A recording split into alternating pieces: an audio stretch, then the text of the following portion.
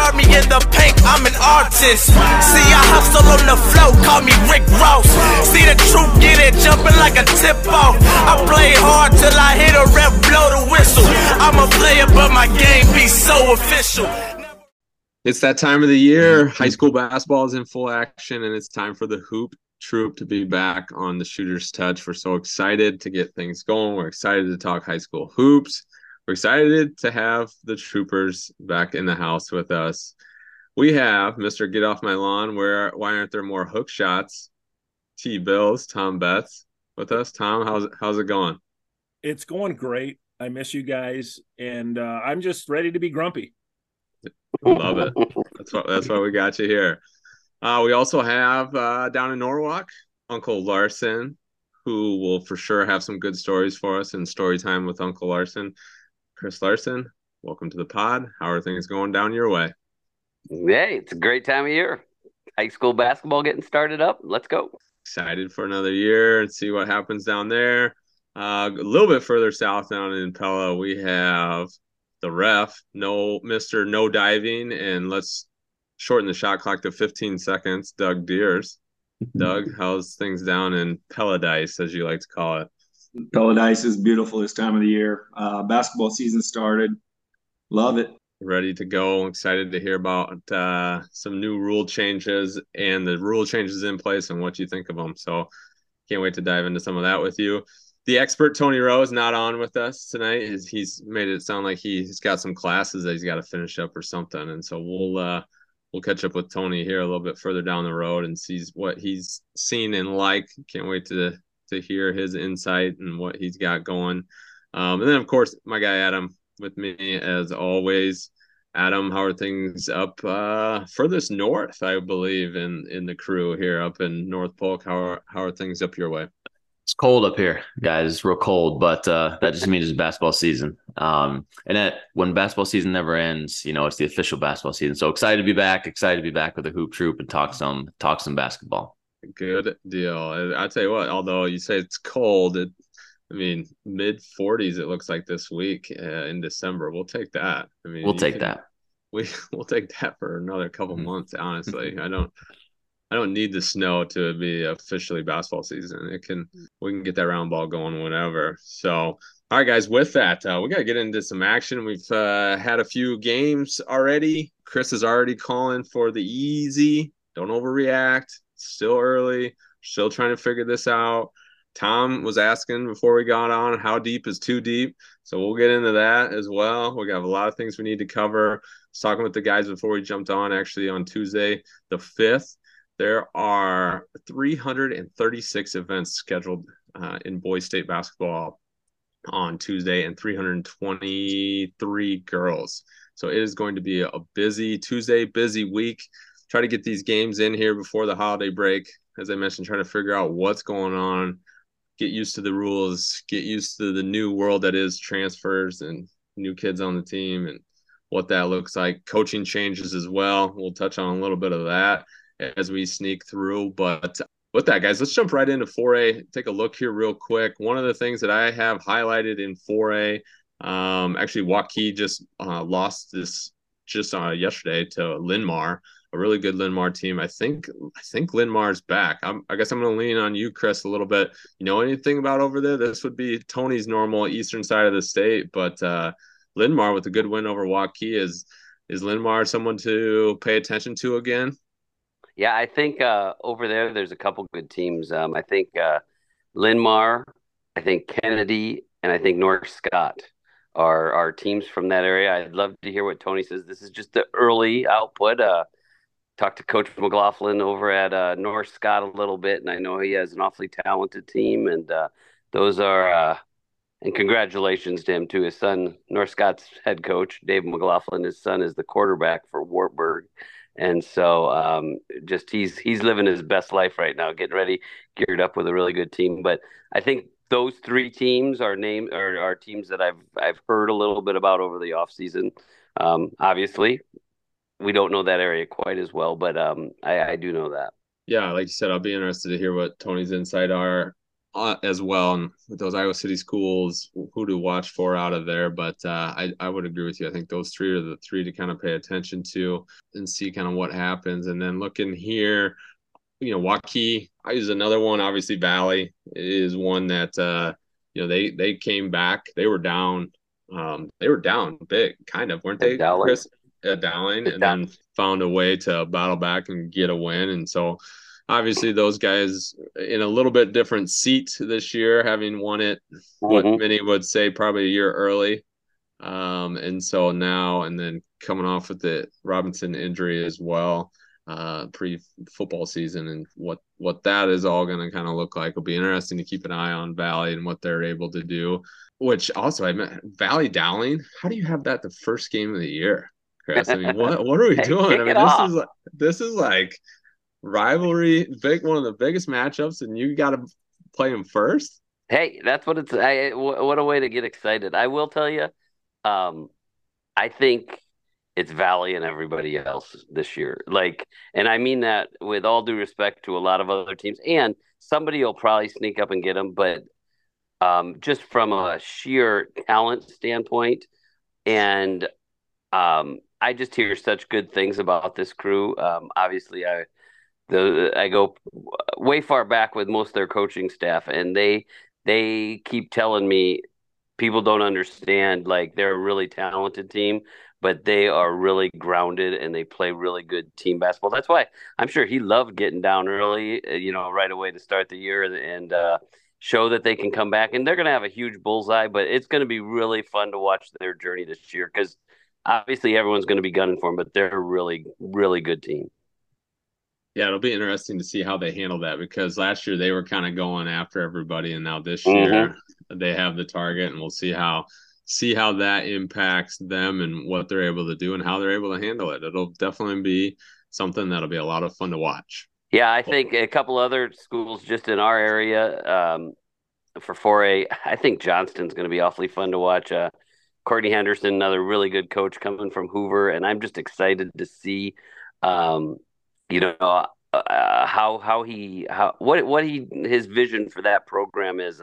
He is one of those coaches that can really get you into playing his game, and he's really thorough, and they're going to play really hard on defense. So those are just a couple people that I would keep an eye on. And really in that league, almost everybody. I think Southeast Polk might be a little bit of an upstart team too this year.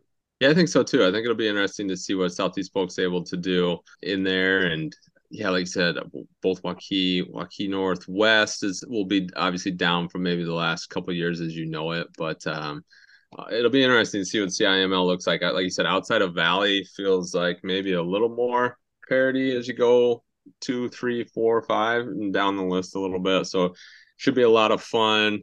Sioux City East, also a team in 4A, but Tom, I'm going to transition out your way now.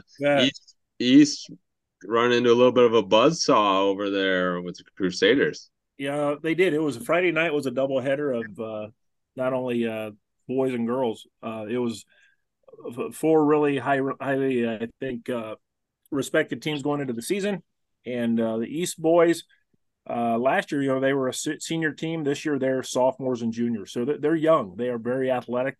Right now, Raz, I think I told you he was playing he played 10 guys in the first half. I think he's looking at 11 guys and trying to figure out his rotations.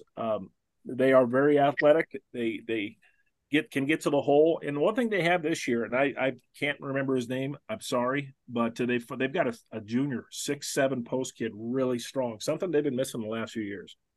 So I think if they can shoot the basketball, that's going to be my question mark for them. If they can consistently shoot the basketball, they're going to have a chance to maybe get back to Des Moines this year. While we're on it, what about Council Bluffs Jefferson? You know anything about them? Is that a team that might be? Abe Lincoln reloaded. I do know that they've got a few kids in. TJ down in Council Bluffs is playing better this year. I know they played Glenwood to a pretty close game the other night, so I think they're much improved as well. Yeah, that'll be interesting to kind of keep an eye on. You'll definitely have to keep a pulse on that for us as we keep try to see what those schools are able to do. So with that, let's move to 3A then. You talked about the Crusaders getting the win. What do we got going here up your way, Sioux City? Well, I would say this with the Missouri River Conference, we've got a lot of 3A teams in there. A lot of them are in rebuild mode this year. Adam Vanderscaff down at Sergeant Bluff, he does a great job. And when I look at his team, I said, well, he's young, but by the end of the season, he'll have those guys dangerous. That'll be a team you won't want to see in the playoffs. I always is, and I don't think that'll be any different this year. Heelan, they made a great state tournament run last year. They've got 3 starters back, really 4 with Bo Chamberlain. And the question mark was that 5th starter for me. And so I'm going to talk about him a little bit later in the show. But Heelan's they've got a chance to make a nice run this year with Matt Knoll. Again, he's one of the 3A's top players at 6'8". He's a tough matchup. So Crusaders got a chance.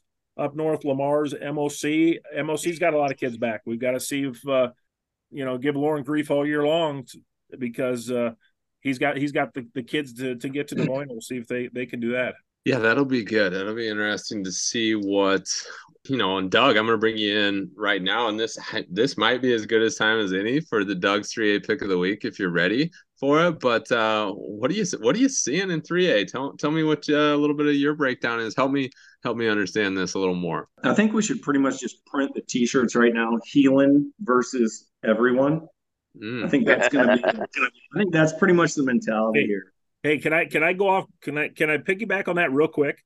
Yeah, let's go. So I'm going to tell you guys a quick story. In 2007, I believe it was, we beat Harlan to end their long winning streak in the semifinals. Maybe you remember the Brendan Kugel tip-in. Yep. And we went and played Waverly Shell Rock on St. Patrick's Day in the finals. And one of our parents thought it was such a lock that we were going to win that I didn't know this happened. They went out and bought T-shirts that day that said St. Patrick's Day state champs. And then they took them back after we lost and they put state champs runner up. Oh man, you can't make this stuff up. That's where parents just got to just stay out of it. Sorry. That is awesome. What was the point guard's name at Waverly Shell Rock? The little redheaded kid. Yeah, Carlton. Carlton's the big kid. Coleman. It wasn't that year though, was it? It wasn't that year. No, that was okay. No, that was 2009. That was 2009 when he took his shirt off. Yeah. Oh, so who was it? Who did Waverly have that year then? Clayton. It was the big kid. That was Betty. Betty. Yeah, Betty. Betty. Yep. I was trying to remember who it was. So yeah. That dude could go too. That's funny. That's good. So don't print the T-shirts. I'm going to get those drawn up. I'm printing them up. You should have it say on the back like St. Patrick's Day state champ or something. It was the St. Patrick's Day massacre is what it was. Oh, that's great. So are you're gonna really drive Tom wild, but is that what you're doing? Are you going 3A pick of the week this week to cut down the nets? Well, I'm 3A besides Heelan, I'm looking at the list and I don't know. Carroll has a strong team. Actually, they had a rivalry game, their first game. They played Kemper, and they actually beat them on a buzzer beater. Winterset will be solid. MOC, I guess. I don't know much about them. They have everybody come back. Tommy, you said. Yep. I think Assumption's going to be good. Assumption. I think Decorah should be pretty good too. They had the kid get hurt that didn't play at all last year. In the year prior, they win almost 30 games the year before, and so Decorah will be interesting. ADM, I think that's another one. That'll be interesting. Yeah, our area. Don't forget about Bondurant. They were undefeated last year. I know they lose a couple guys, but they had a really good first. They obviously lost their first game this year to Winterset. I get to watch Winterset. I'm calling the game tomorrow, and looking forward to watching them. I saw them play a little bit this summer, and I've heard really good things from them. So I think in the area, Adam, North Polk, maybe going to be another tough year for them. They're going to be pretty decent. Yeah, they got Reggie Postel back, who was injured a little bit in football season, but now I guess he's very, very close to 100%. They also had a kid, and I'm blanking on his name, and my apologies, but he made 8 threes game one. So Move the line back. You talk about shoot or shoot. That's what I love to hear. Yeah. So I mean, I think if at the very least they'll be a sleeper in that conference. But obviously a tough conference and tough schedule sledding all the way through there. But yeah, I think they got a good squad back. I think Mondrant lost a Falsgraf kid too, Chris. Right, and he's down for the year. That'll hurt him. Yeah. Mm-hmm. Yeah. And Xavier, I think they're going to be decent though. What's that? Know Xavier? Yeah, Tony said he didn't know how they would be, but I mean, Xavier's Xavier. They lost their guy last year, didn't they? He went to Kennedy. The Bean kid, yeah. Joe. Yeah, Joe Bean. Yeah. Joe Bean. Clear Lake will be good too. Clear Lake. Sticking with Heelan versus everyone. Heelan versus everyone. No, I was just saying Clear Lake will be good. They have the big kid in there as well. Big football prospect, actually tight end. But they should be pretty good as well up that way. Algona actually should be pretty good too. Algona should be good. Yeah, it should be interesting to see. They took a tough one on the chin in their first matchup. God, who did they play? They played over at Esterville, I think it was. Mm-hmm. I think it was like 90 to 80 something. They're gonna have to start playing some defense if that's gonna be the case. But yeah, it should be fun. I mean, Doug, you're starting to print them, but I think 3A should be super interesting. It's got to be more interesting than last year, doesn't it? Just Bondurant every week, right? Bondurant. I think last year there was so many teams in 3A that you couldn't pick anybody, and I think there's maybe 6 or 7 this year that you could really talk about. It'll be fun. It'll be good to break this down and see what happens, but don't overreact yet, right, Chris? What's the deal? What's the message that you're sending here to all these coaches early, all these fans, all these parents? You're 2 games in, you're 1-1, you're 0-2. What's the sentiment? What are you telling them? It doesn't matter. It's all before Christmas break. Everything is just like a glorified scrimmage. So you can figure out, I know we're going to talk about this later, but I think even before Christmas, you try and give more kids chances. You try and play a few more kids to give them a chance, because some kids, it's different to play in the summer than it is when you're out in front of the crowd.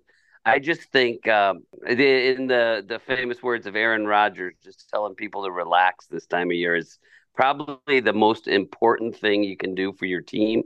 And you're right, though. Like, if you're a parent, like, don't go crazy. Let the team establish themselves. If you're a coach, same thing. I know that. I bet Tom would say the same thing. And I always felt it got easier the older I got and the more experienced I got as a coach. But sometimes the biggest mistake you can make, I think, as a young coach, is panicking too early and not letting kids kind of play through. If a kid doesn't get off to a great start shooting, early in the year, just talk him through it. But you watching them in practice. I just think it's so big. We've gotten in this world of just with rankings and everything that we're just so quick to jump on things. And I especially when you're talking about high school kids, a lot of our athletes are just getting out of football season. They're not in great basketball shape yet. So just let them go out and play, have some fun with it. But don't be worried if you drop out of the rankings. Really, the rankings don't matter till January. All right, I'm done. We're going to get to the rankings committee too. As we talked about off air, things went so well last year that there was only one change. And so we'll get to those as that time gets closer, because obviously we have a little bit of inside track with three of our very own on that committee. And so that's a lot of fun. But you talked about athletes and transitioning and playing multiple sports. It's none more true than in 2A. So let's take a look real quick go down this 2A list here. Doug, Eddie, Bills, Blakeburg, Fremont. What are you thinking? What's the deal there? Eddyville will be strong. They kind of took it on the chin. Pella Christian took it to them. They beat them, I think, by 26 first game of the year. But they'll be all right down here once they kind of get going. Like Chris said, don't overreact. But Pella Christian in 2A, they will probably be one, I would guess, 1 or 2 all year. They have everybody back but one kid. That kid was pretty good. He ended up going to Central to play, but they're going to be tough. They got height now. They got homeschool kids about 6'7", 6'8", block shots. So they got somebody in the inside. They got their guards back. So Pella Christian will be out there all year. Obviously, 2A's loaded with all the Western Christian and Kemper, and I think Grandview's in there now. Monticello. I mean, so it's loaded. Trainer's going to be a very good 2A team as well. So I saw them in week 1, and outside of lacking a really big post, they've got a lot of guards, and they can do a lot of different things. And experienced coach, and they've been to the state tournament a lot. So you got Roland Story in there, Esterville's in there. I mean, 2A's they got teams everywhere. AP should be pretty good again too. I was gonna say they still got a lot of their dudes. Yep, they should be pretty good, I would think too. I think Grundy Center. I agree. 2A is going to be good. Mm-hmm. Tom, up your way. What good things about Des Moines Christian in this area for 2A too? Yeah, Doug, I don't know how much you saw them. They're out a couple starters right now, but I think once they get everybody back, they're going to be pretty good too. Sorry, Tom. No, up here, obviously Western Christian, but Central Iron, they didn't lose everybody. They still have they've got players up there. They just had a football run to the state finals again, and so I would not count them out by any means. Side note, real quick, Tom, can you talk Western Christian? What with their schedule? I feel like there was something weird. Is there something weird or different with their schedule? Well, they got out of a conference. That's what it was. So now they're playing a little bit of everybody, and hunting for games. So I know they played maybe a team out was at Minnesota. They played this week in a Christian school. Okay. And so they're we play Heelan plays them twice. They're once before Christmas, and they're playing everybody. Looking for games. Yeah, so we'll throw that out to anybody listening, if because when coach reached out to us, Adam and I, over the summer, and he's like, he had, I don't know, 6, 7 open dates. He's like, what do you guys know on any of these dates? They were definitely fishing for some games, but so 2A should be pretty interesting. Going through this list real quick too. I'd like to again wish Tony was on to help us with some of these eastern side of the state teams, but that'll be a fun one to follow. Keep an eye on. Always is, but that one should be a ton of fun. Then last one, moving to 1A. What do we see in 1A? Doug, you have anything that jumps out to you to start with in 1A that you're kind of excited about? Kind of teams around here that I know about. Madrid will be tough. They've got almost all their guys back. Their 3 top leading scorers are back, and they're good, well coached. Limbo Sully will be good around here. They got a lot of guys back. My Baxter Bolts, Tommy, Baxter Bolts. There's the Baxter Bolts, baby. They're 2-0. So yeah, those are the couple that I know around here. Obviously, I think who's probably the favorite there? Northland scored 120 points in a game already this year, I think. So I think it's probably Northland versus everyone. Shout out to Coach Hilmer too. I believe that was his 500th career win, if I'm not mistaken. I think I've read 45th or 41st person to get to that level. So wow, quite an accomplishment. That's awesome. Yeah, it's pretty wild. What, add another 28, 30 to that? Here You're just giving him 30 as they go through. But yeah, it should be interesting. Anybody else in 1A that we didn't mention that you guys have kind of seen or got your eye on?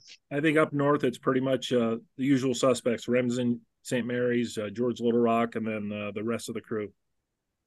Yeah, it's hard. I mean, it's all you're just kind of looking and trying to remember who or what they have coming back. Yeah.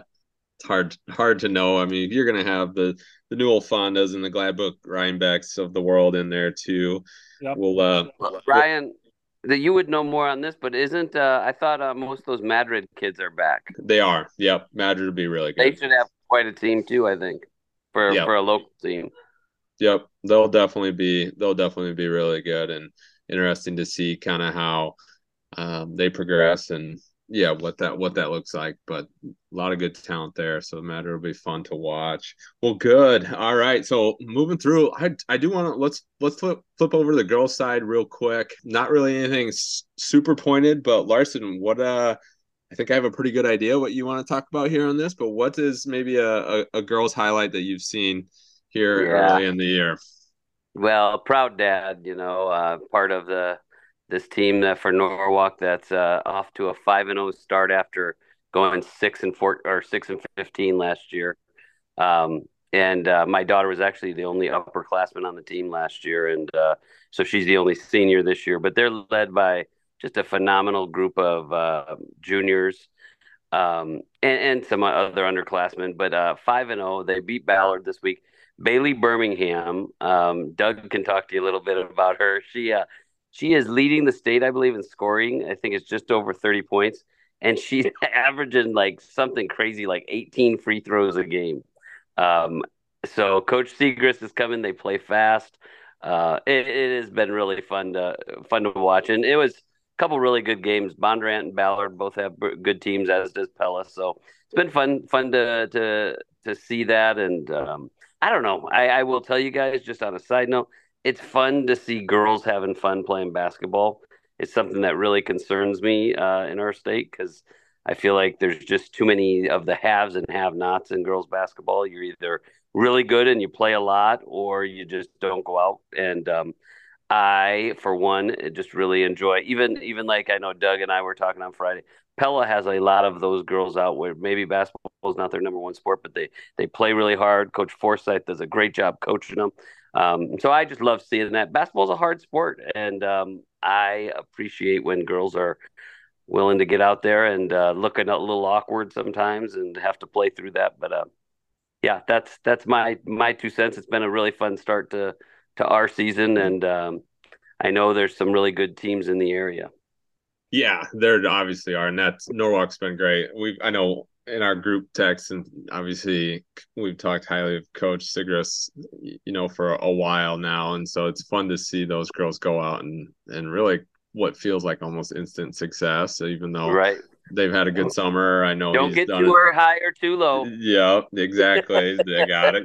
You can't get too high on it yet, but you can tell that the work that they put in the off season has definitely helped. And like you said, I haven't get a chance to see them play yet, but if they're having fun, that always kind of leads to some better play. And so that'll be fun to watch and see how that continues to move for them. Doug, what about down your way? What have you seen on the girls' side that you've kind of liked or enjoyed?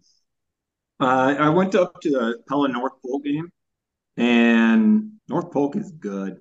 They've been good for the past probably 10 years, but man, they really put it on Pella. It was a 35-point running clock, and I thought Pella was going to have they do have a good team this year, but man, they get up and down, and I'll bet they had 3/4 of North Polk's points were layups. I mean, just run outs, get a steal, run out, layup, and it was impressive. And Pella's actually guard oriented, and they're quick, but man, they put it to them. So, and I heard, and DCG actually beat North Polk, so those are two really good girls teams. But Pella will be fine. They're scrappy. They like to press. I told Chris at halftime of the game on Friday, and I told Coach Forsyth Friday was probably one of the most entertaining girl games I'd been to. Came right down to the end, ended up a 2-point game.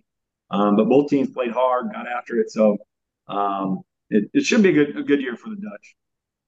Good. That'll be fun. Brian, having coached on the girls' side, one thing I've really noticed, he brought that up about North Polk. I really love coaches that are letting girls go and get up and down the floor. I think it really helps the play. If you try and slow it down in a girls' game, scoring 5-on-5 is hard for anyone. Like, it doesn't matter, boys, girls, anybody. But really, when you let the girls use their speed and athleticism, and it creates some easier scoring opportunities, I just think it is a really, really great formula for success. Not that it's not for all basketball, but I think in particular for high school girls basketball. Yeah, I agree with you 100%. When my days at Madrid, we did a secondary break in which that I bet if I went back and looked at it, probably led to 85% of our points, because it was like if it's not there in the first 2 passes, it's like three passes maybe, but now all of a sudden if we're having to come back out and run through a set, it's like the best was either pass layup or pass tipped out of bounds, and then we can run a out of bounds play. That was like our that was like the best 2 ways in which that we were going to have an opportunity to score, was either out of the secondary break or out of an out of bounds play. So, Doug, something to add with that? Yeah, I was just going to say, no, we haven't talked a lot about the shot clock, and that was a big point last year. But I noticed in that game Friday night, there was about 3 minutes left, just under 3, and it was a 4-point game. And I was sitting next to somebody, and I said, if this game was taking place 2 years ago, it would be stall game. But it was great because Pella didn't foul, and they kind of just played it out, and Norwalk had to shoot. So I think that was, the shot clock definitely was in play there. And so it was just a point that the shot clock is definitely working. Oh yeah, the shot clock's been a welcomed addition to the game on both sides, that's for sure. Tom, what about up in your corner? What do you see on the girls' side early on that has kind of excited you? Well, I told you Friday we had East Heelan doubleheader. East is rated in 5A. They were all freshmen last year, and they're really good. They were missing their top returner, Trishelle Miller. She's out till Christmas, and she's a 6-foot point guard, can do it all type kid. Heelan state tournament team, they've got 3 starters back.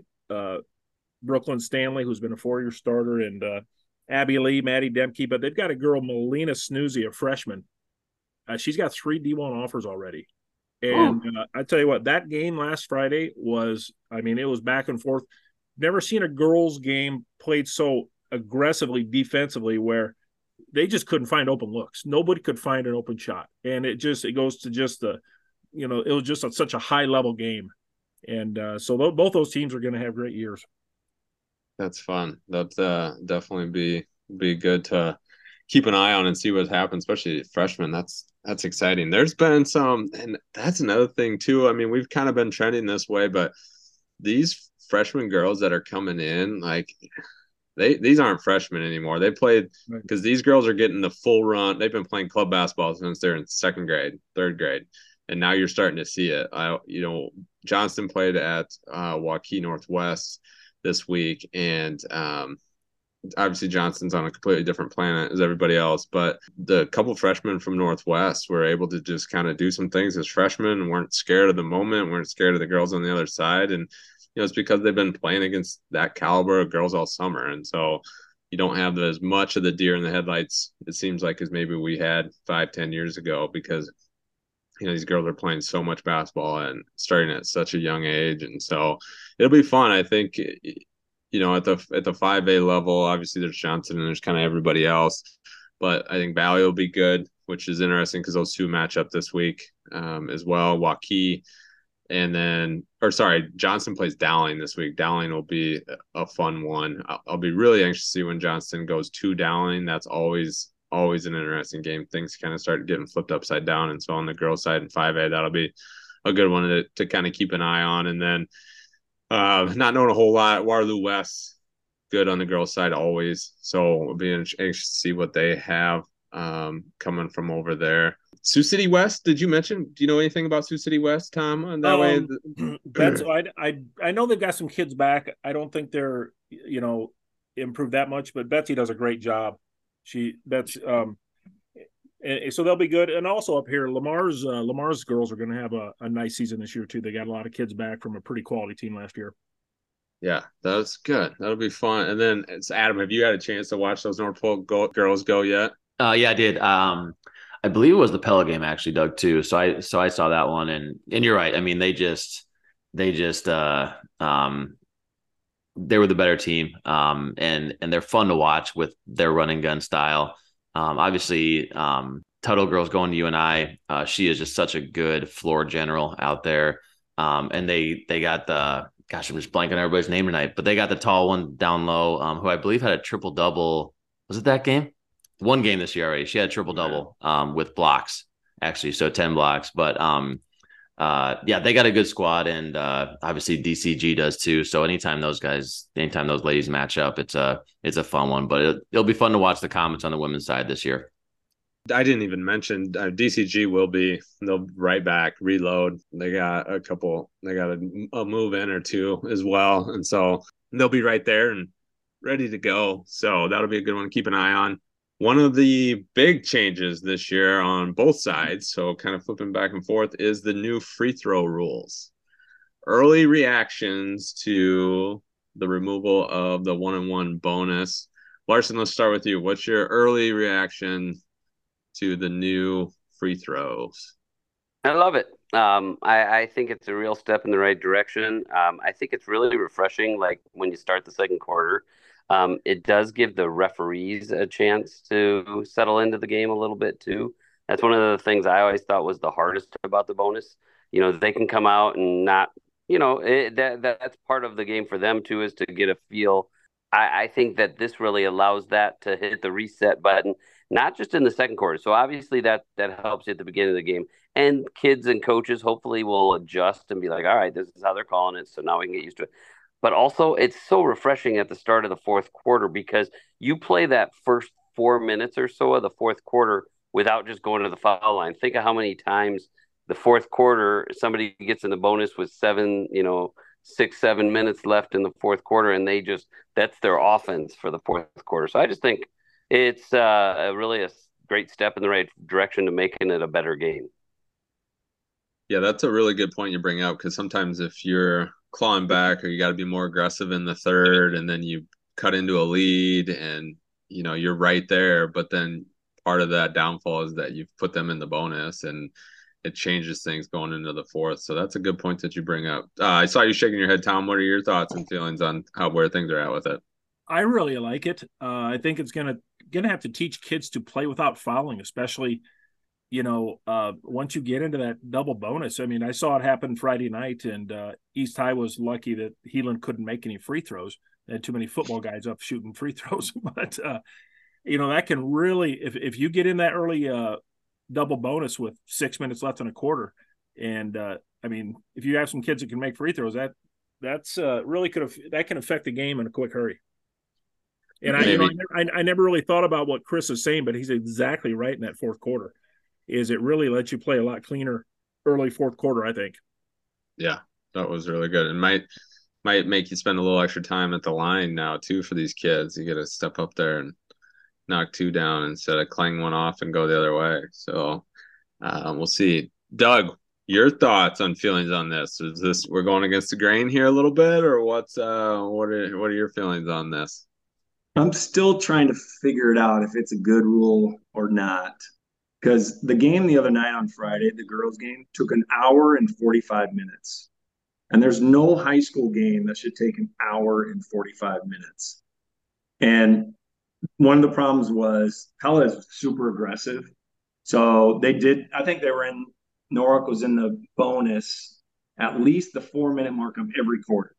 So the game just drug on with two shots. And the crew was calling a lot of fouls. They're calling a lot of tic-tac fouls, but it was just drug on and on and on and on. And I think your stud, Chris, what'd she take? 18 free throws, 19 free. I mean, it was ridiculous. I think actually even more than that. I think it was in the 20s. Yeah, and it just the North Polk game was kind of the same. And it was like, man, what are we doing here? Is this the right solution for these games? Now, I do like it from the referee standpoint. I do like that it does reset. And because as an official, if you get to that 6-1 or 8-1 or 8-2 mark, you're naturally, because the coach is going to say something to you. The fans are already screaming, "There's no way, 8 fouls, what?" And as an official, you naturally you're going to even it up. You'll find a tic-tac foul, and all of a sudden it's 8-3. Now it's 8-4, and now it's normal. And it shouldn't be like that. But coaches put that pressure on you. I'll blame it on the coaches. Coaches put that pressure on you to find a foul to even it up. Or as an official, you don't want to hear that. So from that standpoint, it has helped, because it's just, you can only go up to 5, and then at the quarter, boom, let's start all over. I just looked it up. Bailey Birmingham has shot 73 free throws in 5 games. Evening Christmas. That's a few. But Doug, I disagree that that's the rules' fault. It would have been longer. The game would have been longer if there was the old bonus rules. Because there were 4 fouls in the middle of the you're shooting 1-on-1s. You're going to shoot a 1-on-1 only for 3 times. Only 3 times. Then you would have spent the entire rest of the half shooting 2 anyway. Yeah. I hear what you're saying on your other theory, but like I don't think that the new rule impacted the time of the game. Yeah. Here's the solution. It'll be interesting to see if coaches make defensive changes the closer they get to that bonus.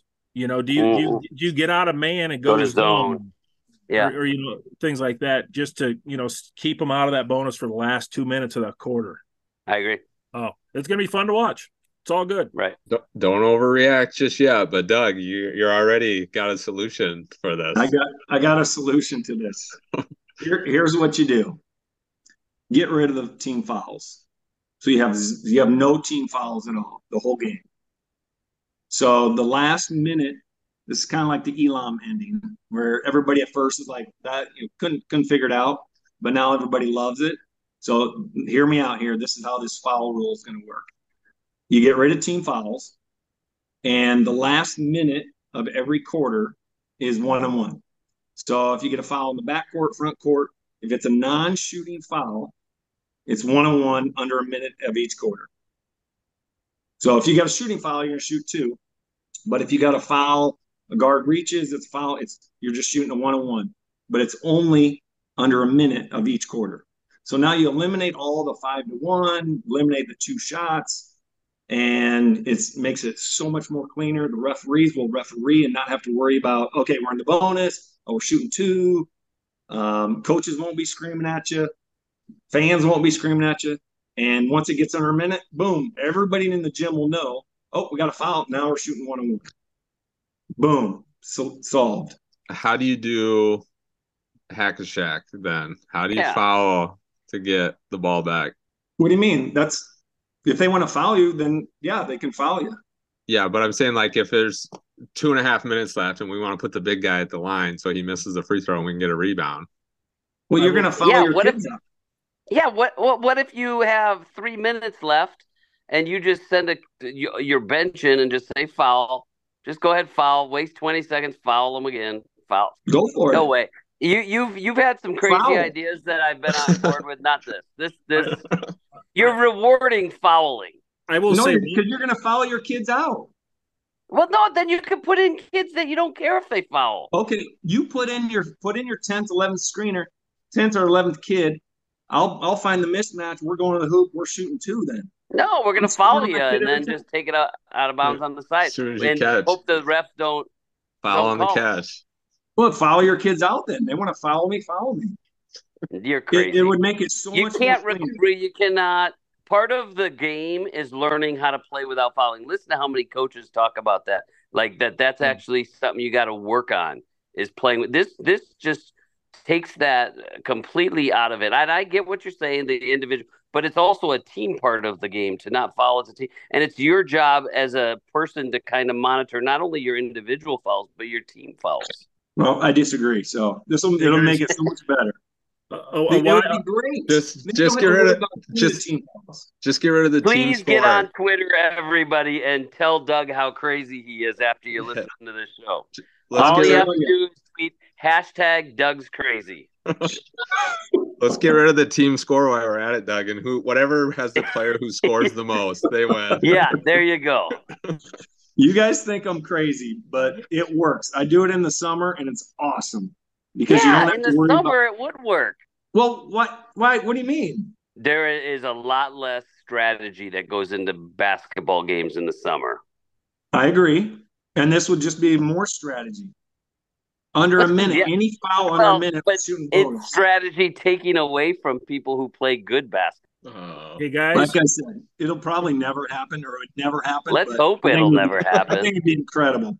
2 things. I am going to miss the 1-on-1 because sending a kid to the line in a 1-on-1, the chance to make 2, he misses a lot of pressure on that first free throw.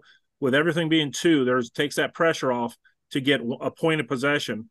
And number 2, a great man named Jackie Moon once said, ELE, Everybody love everybody. Come on, guys, let's quit fighting. See, I guess that's the thing. The other night, when I thought of it, was the other night in that Norwalk game, the Pella girls, towards the end of the game, they had to foul, and everything was 2 shots. I'm like, you have no shot here. They've eliminated the one-on-one. They've eliminated any chance of that. And it's like, well, we're going to the free throw line, and they're shooting 2 shots every single time. Like, this is awful. So bring back the one-on-one, and that's how you do it. That I don't know, Doug. That would definitely be a little bit of fruit basket upset. It's complete sidebar on this, but how long does the men's college game hold out on their rules now that they're like the only ones that play halves, have one-on-ones, all the rules? They're the only ones. How long? Is it going to take another 10 years for them to go to quarters and go to bonus? And what do you think? Will it ever happen? I think they'll hold out. I think they're not going to conform. They'll just hold out. That's I was talking to somebody about it on Friday too, and I don't see them doing it. Larson, what do you think? You think they'll ever do it? I actually think there's a pretty good chance they move in that direction, especially just because NBA and everything's going that route. I could see 10-minute quarters, and then you have your under 5 timeout for TV timeout, and then you have your quarter just like a break. Women's game, yeah. Yep. I wouldn't be surprised at all if that's the direction it heads.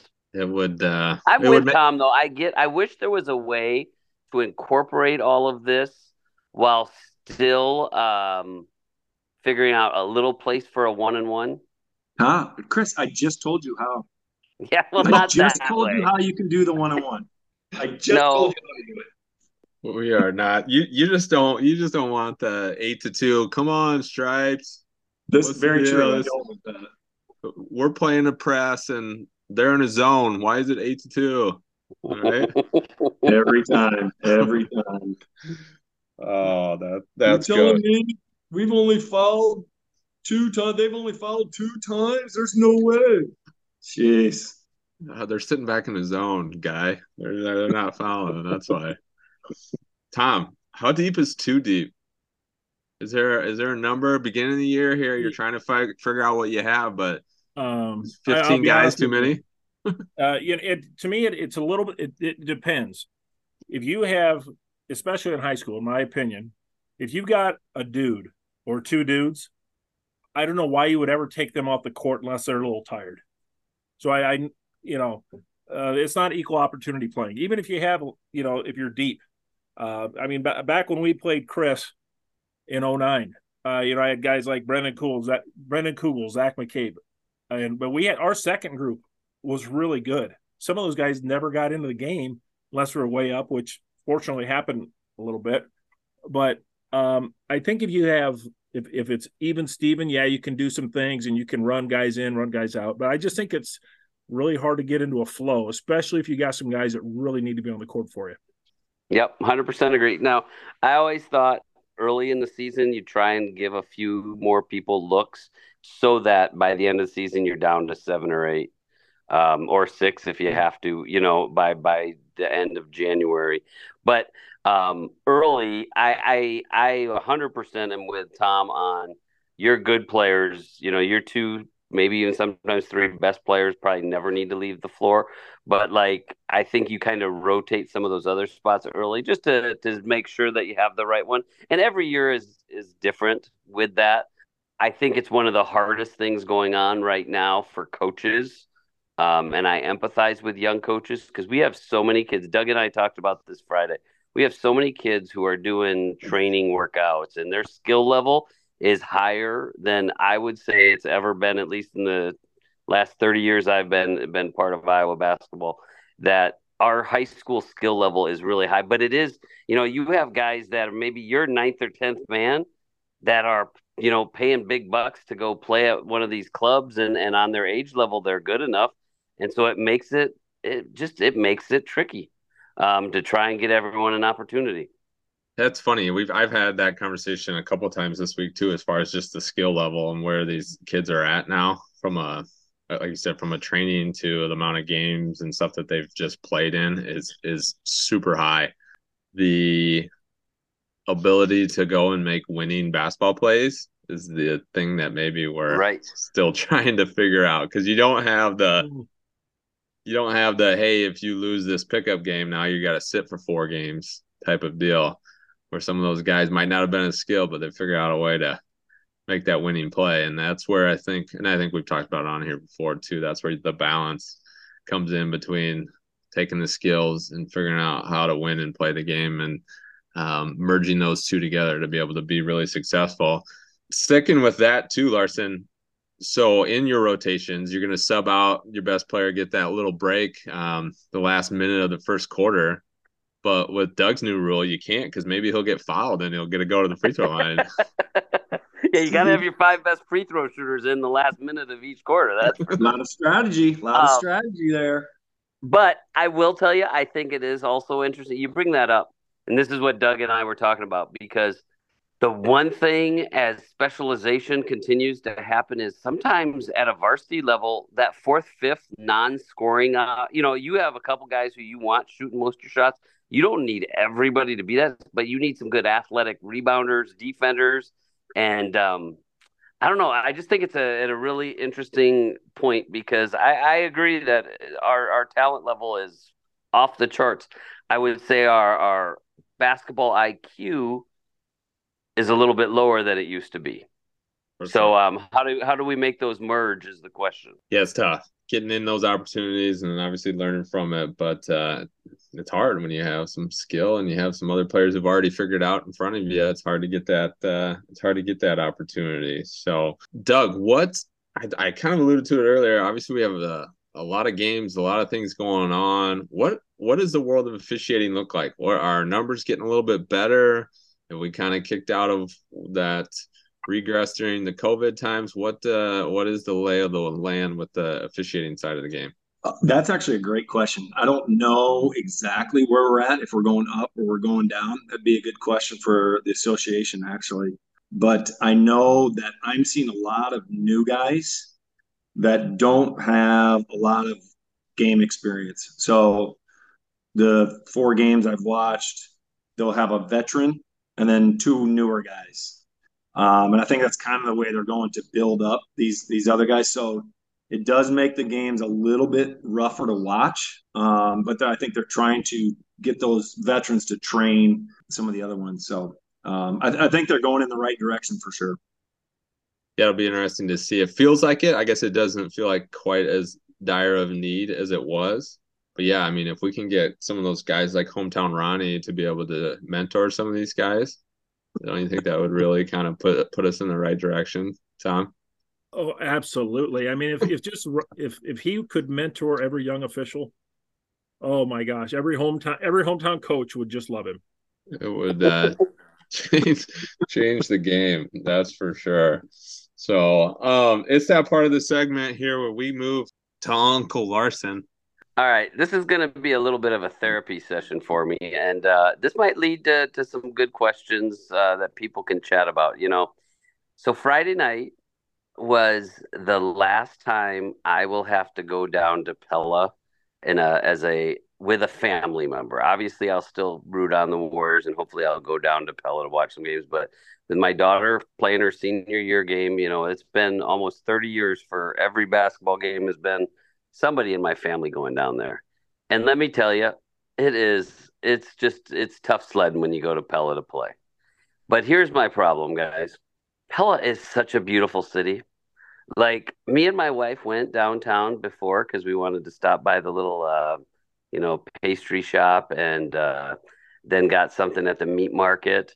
And there's little horse and buggies driving around the square as little snowflakes flutter, and they got these lights all lit up. And it's really hard to hate something that's so beautiful. So, Chris, let me tell you the story of Adam and Eve. Don't be fooled, okay? That apple, don't be fooled.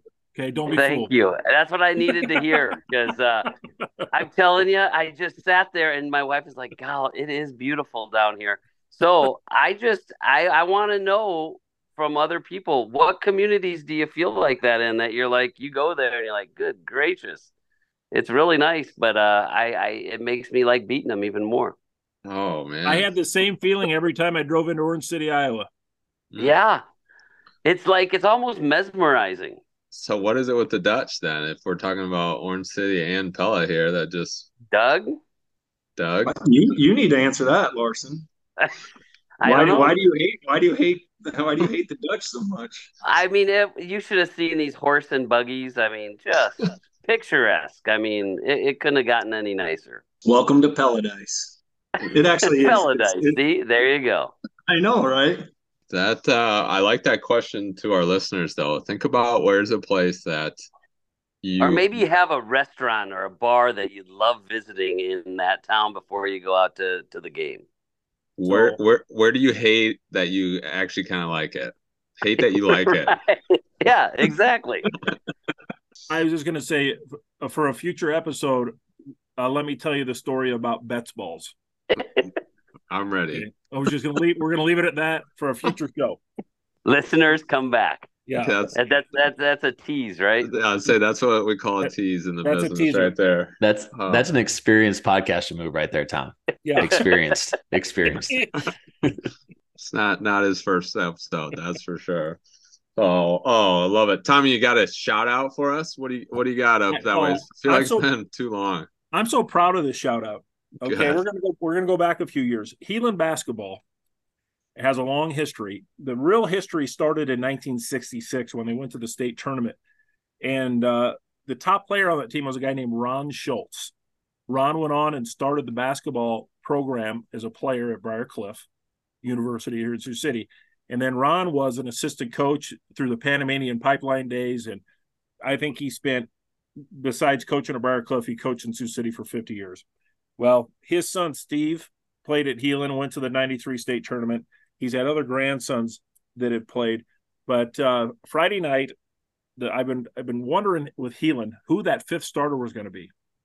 And I never thought it would be Ron's grandson, Brady, who's a senior this year, just because he's just never and he knows I feel this way. He never really showed the part. But this is all about staying with it and get your butt in the weight room and make yourself a player. And Brady Schultz, last Friday against East High, the grandson of Ron Schultz, the godfather of Heelan basketball, stepped up, went 5 for 5 from the field, 3 for 3 from the arc, 4 or 5 from the free throw line, 0 turnovers against East High as point guard. And so, to me, the shout out is about, for these kids out there, don't give up on it. Just get better. Just work on it. And you know what? If you stay with it, good things happen. Man, That's awesome. that was beautiful. Good Yep. for him. Good for him. That is absolutely wonderful. And like you said, a story of perseverance and finding a way to make a difference. So good shout out. Way to start this year off, Tommy. I know. I set the bar high. You did. You got some work to do here moving forward. So shouting out the local Dairy Queen on the next episode is not going to cut it anymore. No. And I'm trying to cut down on popcorn this year. Oh man, jeez, we might need Betts' popcorn ratings too up in Northwest Iowa. You might have to tell us where everything's at up there. All right, guys. Before we can get out of here, I want to highlight each of you guys. Highlight a game for me this week that you're looking forward to. We kind of mentioned a few as we were going through, so hopefully you can either recycle one of those or tell us something new or different that you're looking forward to. What do you got? Larson, I'm going to start with you because you're at the top of my screen. What's your game of the week this week? I am really looking forward to Norwalk Winterset on Monday, and then Norwalk Pella Christian. So obviously I've seen Norwalk a couple times, but I know that is one of the top 3A teams and one of the top 2A teams that I'm going to get to put my eyes on. And then a game I won't be at, but just I think is a good one to highlight, is the Waukee rivalry. Waukee Northwest and Waukee High get together on Tuesday night. Good. That'll be a good one. Doug, what do you got? What are you highlighting? What do you got for game of the week? Yeah, we don't have a game on Friday, so I'm actually going to go over to North Mahaska. They have a rivalry with Linville Sully. Good 1A battle. So Linville Sully plays North Mahaska on Friday, so I'll be over there along with Pella has Washington on Tuesday, and they go down to Fort Madison on Saturday. So a 2-hour trip down south. So a bunch of games this week. Good deal. Tommy, what do you got? I mentioned earlier, I think MOC Central Line Tuesday night. Last year, two of MOC's 3 losses on the season were to Central Lyon, who ended up winning 2A, and they both got solid teams back. So that's going to be a dogfight. Good deal. Look forward to that. Adam, what do you got for your game of the week? Yeah, looking forward to AP against Hudson. I believe it's on Friday. Mentioned AP Appleton Parkersburg earlier in the show, but Hudson's got a good little team. They got a kid that's averaging, I believe, 21. Aaron Thomas's son Gavin's averaging about 20, so they'll be going head to head. And just overall, got a couple good teams there going on against each other in the NICL. Yeah, that Hudson team I think is going to be really good. Yeah. I talked with I think Adam Sanchez is who I was talking with about them. It has a lot of those guys in the 2-1-12 program over there, and those guys should be fun. It should be interesting to see what had a good year last year, but it felt like maybe they're a year away. So this could be their year. So that's a good one to keep an eye on. I'm gonna, as I usually do, I'm gonna obviously highlight some on the girls' side. Tom, 2 games I want you to pay attention for me up there. I think you already mentioned one, but Lamar Southeast, Sioux City East, they play on Tuesday. Keep an eye on that one. And then Boyden Hall and Unity Christian, I think, also play on Tuesday. Yes. That should be a good one as well. So kind of keep a little bit of an eye on that one for me. On the eastern side of the state, Mount Vernon and Benton will play each other on the girls' side on Tuesday. That'll be a good game. Pleasant Valley will play Davenport North. Who Davenport North has got a good little squad, so that'd be a good matchup. And then Waterloo West and Cedar Rapids Prairie will play over there as well. Big slate of games for the girls on Tuesday. Also on Tuesday, which is then my game of the week that I mentioned, is that Johnston Dowling girls game. Dowling, it seems to in the past always kind of have the number for the Dragons, and so luckily the Dragons get them at home here in this first matchup, and so hopefully can take care of business with that show, and should be a lot of fun on the girls' side. Be anxious to see if the Maroons, as they should, give the Dragons a run and see how things shake out on that. So looking forward to that. Should be a lot of fun. Again, biggest takeaways: don't overreact before Christmas. Right? Take it easy. Just relax. Take a deep breath. Maybe there's no such thing as too deep in before Christmas. I don't know, Tommy. We didn't know if we totally answered that or not. I don't think we did. And get rid of team fouls, I guess, is the other big takeaway here tonight. Let's just stop. Let's just change the game. Just change the game. So we're here for it. Turn the damn scoreboard off while we're at it. I mean, what do we need to keep track of we anything? Could do like boxing, and we could vote, have 3 judges, and who played a more beautiful game. Just ask. Come on now. You know this is a good idea. Ask the crowd afterwards. Hey, who do you think won after you watched that? Yeah. What do you think? Yeah. We're gonna go ahead and pick Just up the They buzzer. scored more points doesn't mean that they were the deserving winning team. It sounds like the college football committee now. There's a buzzer underneath your seat. Please make a selection on who you think won, Team A or Team B. Right. Oh, all right, guys. That's episode 1, new season. We're excited. Can't wait to get going and see what happens. As always, shooters shoot.